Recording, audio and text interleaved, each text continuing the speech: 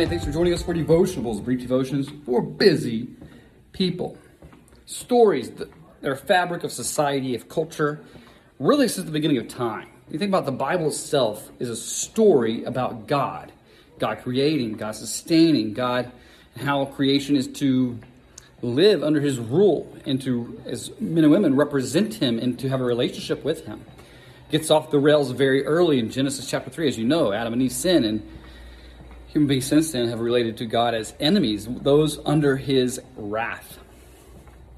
So I want to share my story, how I became a Christian, and it reminds us of God's story and redemption. It was this first week of August, 1995. I was attending a vacation Bible school in Huntington, West Virginia at the Altizer Baptist Church.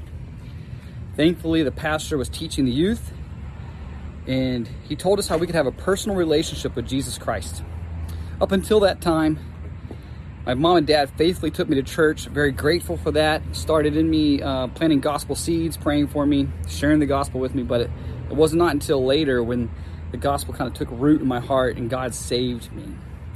Before then, my understanding of salvation and how we could have a relationship with God was that of we needed to please God and earn our way back to Him with good works. You had to be good.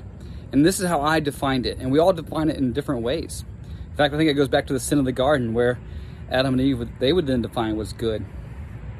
For me, I thought, well, if I don't kill anybody, I don't murder anybody, and I don't say any more than 10 cuss words, then God will be pleased with me, and He'll be happy, and I'll get to go to heaven one day when I die.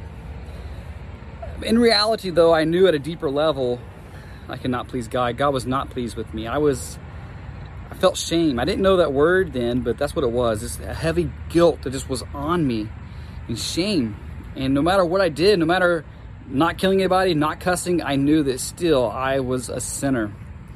The good news I heard that first week of August of 95, though, was this, that Jesus, He did please the Father. He lived a perfect life. Never a sinful thought, never a sinful emotion, word, or deed.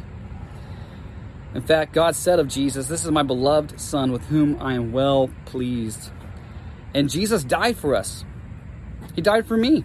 I'm the one who deserved to die because I could not please God. I was a sinner. I was an enemy, object of wrath. But Jesus bore my sin in His body on that tree that I might die to sin and live to righteousness, that I might be forgiven of all my sins, that I might have a relationship, a personal relationship with God, that I kind of know the God of the Bible, commune with Him, restored back to what the design order, how it should have been from the beginning. It was sin broke that. But now, having my sins forgiven because of Jesus, looking to Him in faith, that shame's gone, guilt's gone, I can know God. That's my story.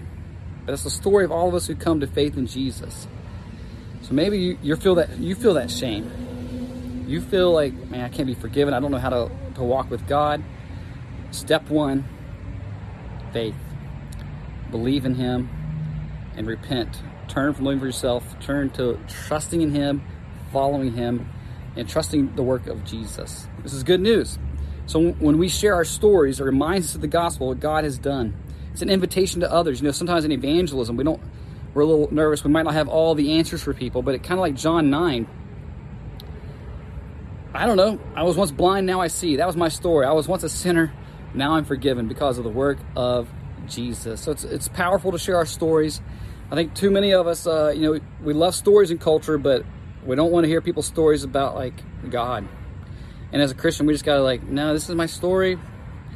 He's my song. And so share that story as presence in Scripture. Think about the Apostle Paul, his dramatic testimony in Acts chapter 9. Well, we hear that story like 3 times in Luke, and Paul tells us in Galatians and in other ways how he was once the chief of sinners, but the mercy was given to him. So share your story for the glory of God and as a witnessing tool, and it also fuels the faith of fellow believers.